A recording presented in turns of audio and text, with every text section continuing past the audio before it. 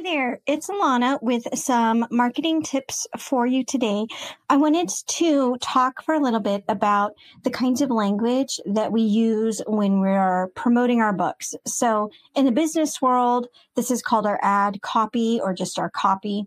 So everything from what you write in your newsletters to your Amazon descriptions, those are probably the two most specific types of copy that as authors we work on, but this would also include things like your author bio, any text that people read when they visit your website. All of these things fall under the category of copy. And for the most part, the rules that you want to use to have really engaging and effective copy are going to be the same, whether we're talking about the copy for your Facebook ad or your newsletter or your author bio or your Amazon description. The copies techniques that we're going to be talking about are going to be the same, regardless of what platform you're using it on. So this is information, like I said, that you can use for emails or anything else that you're doing when you're writing about your books and trying to get people engaged. So the biggest mistake that I see people making with their copy is when their lack of confidence comes out. If you are not confident about A, your book, and B, your right to market your book, and really your calling to market your book, that's going to come out in your copy. Here's what I mean, just to give you a very exaggerated example. This would be like the person who posts on Facebook, "Hey, I can't believe it. Would you guys believe I finally finished a book? Haha, it's here. If you want to check it out, go ahead." And really reading between the lines, what that's saying is, I really didn't think I could ever write a book. I have no idea how good it is. You probably won't like it, but if you want to show me some support, please go ahead and do this. Like when you ask somebody to check out your book page, like as a favor to you, that's one of the worst things you can do because you're conveying that they need to do you a favor. Right? So don't say, "Hey, can you check this out?" Don't say, "I'm so excited to tell you." Don't say, "I would love it if you looked at my new book." Really, what you want to focus on is the fact that you've written an amazing book that people want to read. And so what you're doing is you're giving people information about your book so that they can find what they're already looking for. In a way, everything we do, it's serving our audience. It's helping our potential readers and our ideal readers know that this is what they're looking for. So if you know that somebody is lost and you know exactly how to get to where they want to go, you can tell them without being apologetic at all, right? You could say, "Oh, this is what you're looking for. Here you go." And that's how we should be talking about our books, that we are the ones doing them a favor by writing these books. They're not doing us a favor by buying them. So the biggest thing with your copy really is to kind of master that mindset and to get over the fear of not wanting to appear salesy or sleazy. And when you look at your books as serving others, giving them what they want, which for some people is just entertainment, but I don't even want to use the word just there because that's a compelling enough reason. Or if you're writing nonfiction and you're solving a problem, or if you're writing fiction that isn't just entertainment, but goes beyond to help people think through issues, anything you do, regardless of your genre, fiction, nonfiction, how fluffy versus literary, any adjective you want to throw in there. Any book you write is going to help people. And so when you look at marketing that book as service, that you are serving and helping other people, that's also going to help you get over your fear of being salesy, right? So let's talk now about just the practical techniques for good copy. We talked about what not to do, and let's talk about the practical now. A really big one that you want to do is focus on the reader. What is the reader going to get from your book? So again, this is why we're not asking them to please check it out. And we're not starting out our emails saying, "I'm so excited to tell you guys that." They don't really care what's going on for us unless they're like our mother or our biggest super fan ever. They don't really care that we're excited. And anyway, since we're writers and we ascribe to show not tell, they should be able to sense our excitement without us having to come out and say it. So one of the most effective words that you can use in your copy is just the word "you." It's an amazing word. It's short. You can use it so much. So instead of saying, "Readers love this book," Even something like readers like you love this book can change it. For an example, I did for one of my Facebook descriptions, I included a quote from a reader. And in the first test, I just included her first name and then included something like, book reviewer or avid reader. In the second version, everything else stayed exactly the same. All I did was change, instead of writing her name, comma, book reader or whatever it was, I said her name, comma, a reader like you. And that added significantly better just by adding that little tiny bit, that 3-letter word that is so effective in our copy. And again, if you don't want to come across as salesy, this is another way to overcome that fear that you're being selfish by marketing your books, is by making it about the other person. You are going to love this book. And so you can also dive into just what are they going to get out of it? And here's where you really want to go beyond just, they're going to get a good story. They're going to get some entertainment. They're going to be able to escape. Go deeper than that. Picture your absolute ideal reader. Give them a face, a name if you want, a location. Come up with some details about them and pretend that someone is talking to them about your book. Okay, so what do you like about this author? Think of everything in depth that they're going to say. And those are some of the things that you can kind of work in to some of your copy. So first 2 kind of keys to keep in mind is, 1, really keep it focused very much on the reader. And that's why you want to use words like you. And then think about how your absolute ideal reader would describe your book. And use words like that. Not only is that attracting the right kind of reader, but it's also repelling the readers who aren't going to love your book. And that's another important thing to remember, is that you're not marketing to everybody. You're marketing to the people who want to read your book. And I don't think there's a single book in the world everybody is going to love for the same reason and pick up. There's no universal novel, right?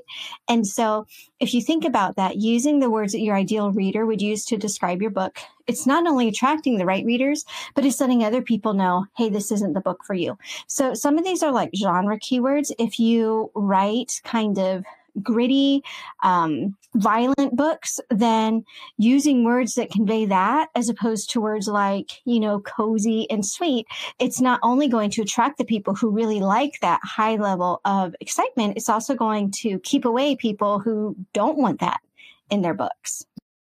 So going back to what your ideal reader wants, they're going to love your book, not for the story itself. They're going to love the book for the kind of emotional resonance that they get from it, for the experience of reading the book. So when you're talking about your copy and you're talking about the reader experience, it's the difference from saying something like, Endgame is a movie in the Marvel universe where these people have to travel through time to kind of fix some mistakes in the past. Okay, that's just kind of the real quick summary. Okay, we're late into 2019. I'm going to assume that no one's going to be bothered by spoilers now from Endgame. So when you talk about the emotional resonance, this becomes Endgame is the culmination of 20 something movies that all are leading up to this point where it's the most epic battle and you get final resolution and ultimate sacrifices and true love,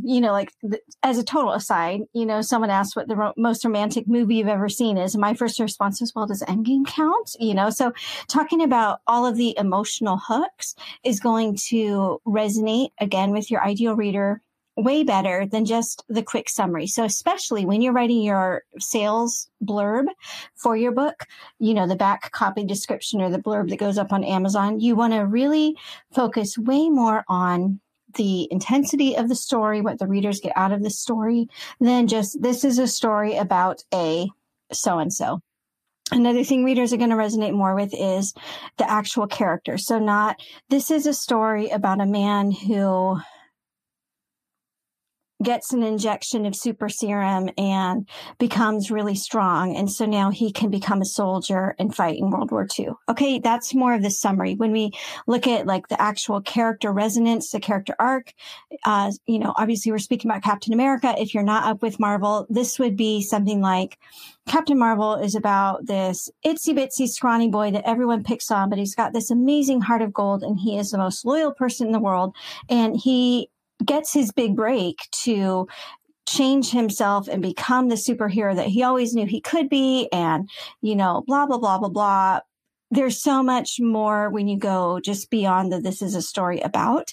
And so we always want to keep digging deeper and deeper into not only just what happens to the character, but who is the character. And then even more so, not just about the plot or the character, but really more about what the reader is going to get from your book.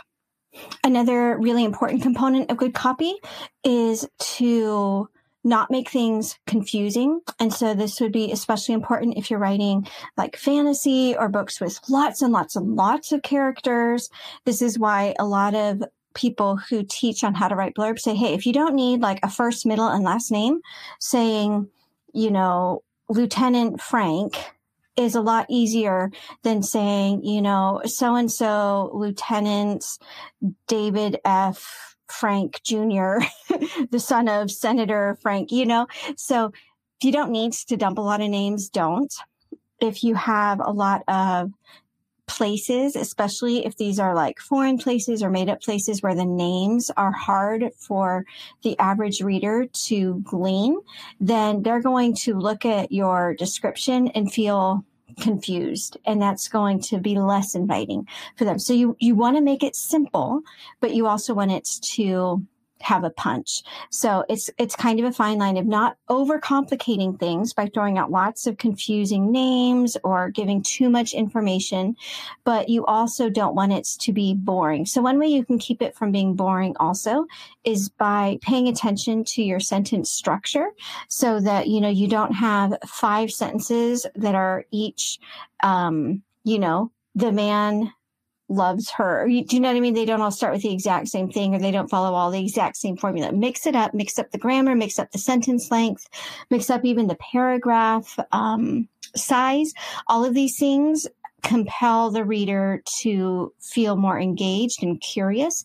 Anything that's going to pique your reader's curiosity is good. I know some people don't like using questions in their blurbs or in their copy, but questions automatically create the desire for the reader to know the answer.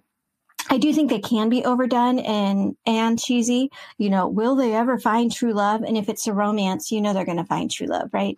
But sometimes even that can be compelling because it's hearkening to all the genre tropes that make people love that to begin with. So again, there's this balance of not being confusing, but not being so simple that it's boring, right? And there's also a balance between giving them enough information that they are very piqued, but, their curiosity is piqued, but also that you're not just dumping a ton of info there, right?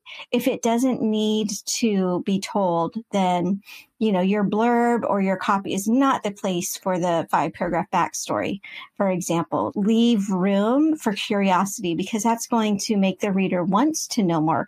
When we have unanswered questions, we subconsciously want to find the answers to that.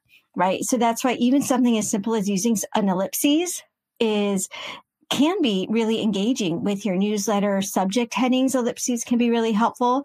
The greatest new release of the summer, ... That's automatically showing them, even if it's on a total subconscious level, hey, there's more here that I'm going to tell you if you open this up. So again, the greatest read of the summer is probably trite and boring and cliche, but that was, just the example of when they see the ellipses, that can really help.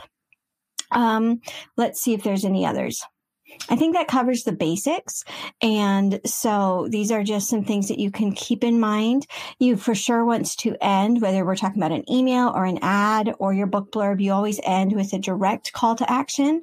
So, you can say, buy this book now, but this is also a place where you can add lots of those keywords, like what we talked about. How's your ideal reader going to describe this? So buy this action-packed thriller now for an adrenaline ride you're never going to forget is a better call to action, because it still is telling them what to do and keeping that part very simple, but it's also using that part of your description to pack some more of those keywords. So those are some tips for writing good copy, and I hope it's helpful for you.